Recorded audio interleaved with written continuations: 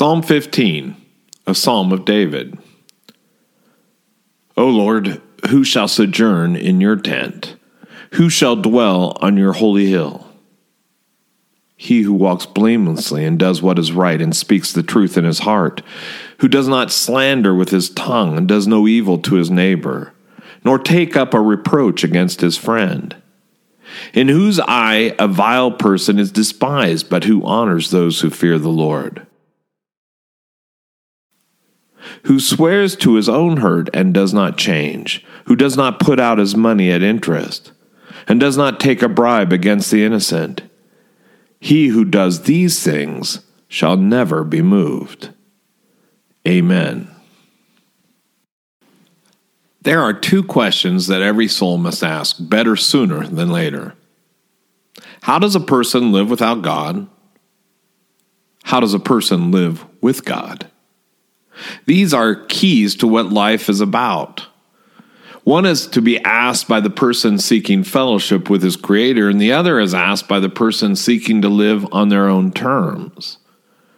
In Psalm 15, the author is asking the question of those who seek relationship with God by these words: O Lord, who shall sojourn in your tent? Who shall dwell on your holy hill?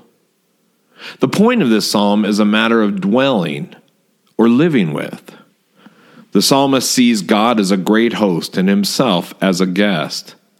This psalm was used in the worship of Israel when pilgrims approached the temple and sought entrance to the dwelling place of God. They would ask the question, and the response would be given by the priest: He who walks blamelessly and does what is right, who speaks the truth in his heart, who does not slander with his tongue, and does no evil to his neighbor or take offense to his friend. There is a holiness which is a part of the believer, without which he will never live with God. That holiness covers what we do, what we say, how we handle those relationships in our life. Holiness is lived out in those arenas. In the church, in the kingdom, in the family of God, there is a code of conduct that flows from the heart to action. That code is love, being concerned for others more than oneself. It is concrete, as real love always is, touching our business dealings, our honesty, relationships, all other areas of living. It is holiness. It is the lifestyle of Jesus, which seeks to honor God and care for his brothers and sisters here on earth.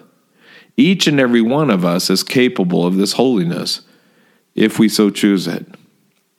Every one of us are called to be holy by the power and the help of God. The question is, what question are we asking? Let us pray. Most gracious God, to you we turn and ask, how do I live with such holiness? How do I live without you? Both seem so far off. And yet the call to be with you and to live a holy life is what we choose. Teach us the rule of love and lead us in the way of your Son, Jesus our Lord. As he walked, so let our feet follow. As he spoke, let our voices echo.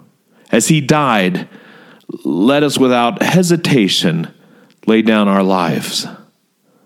Only in that path may we find the power of your resurrection. In our Lord's name only do we pray this. Amen and amen.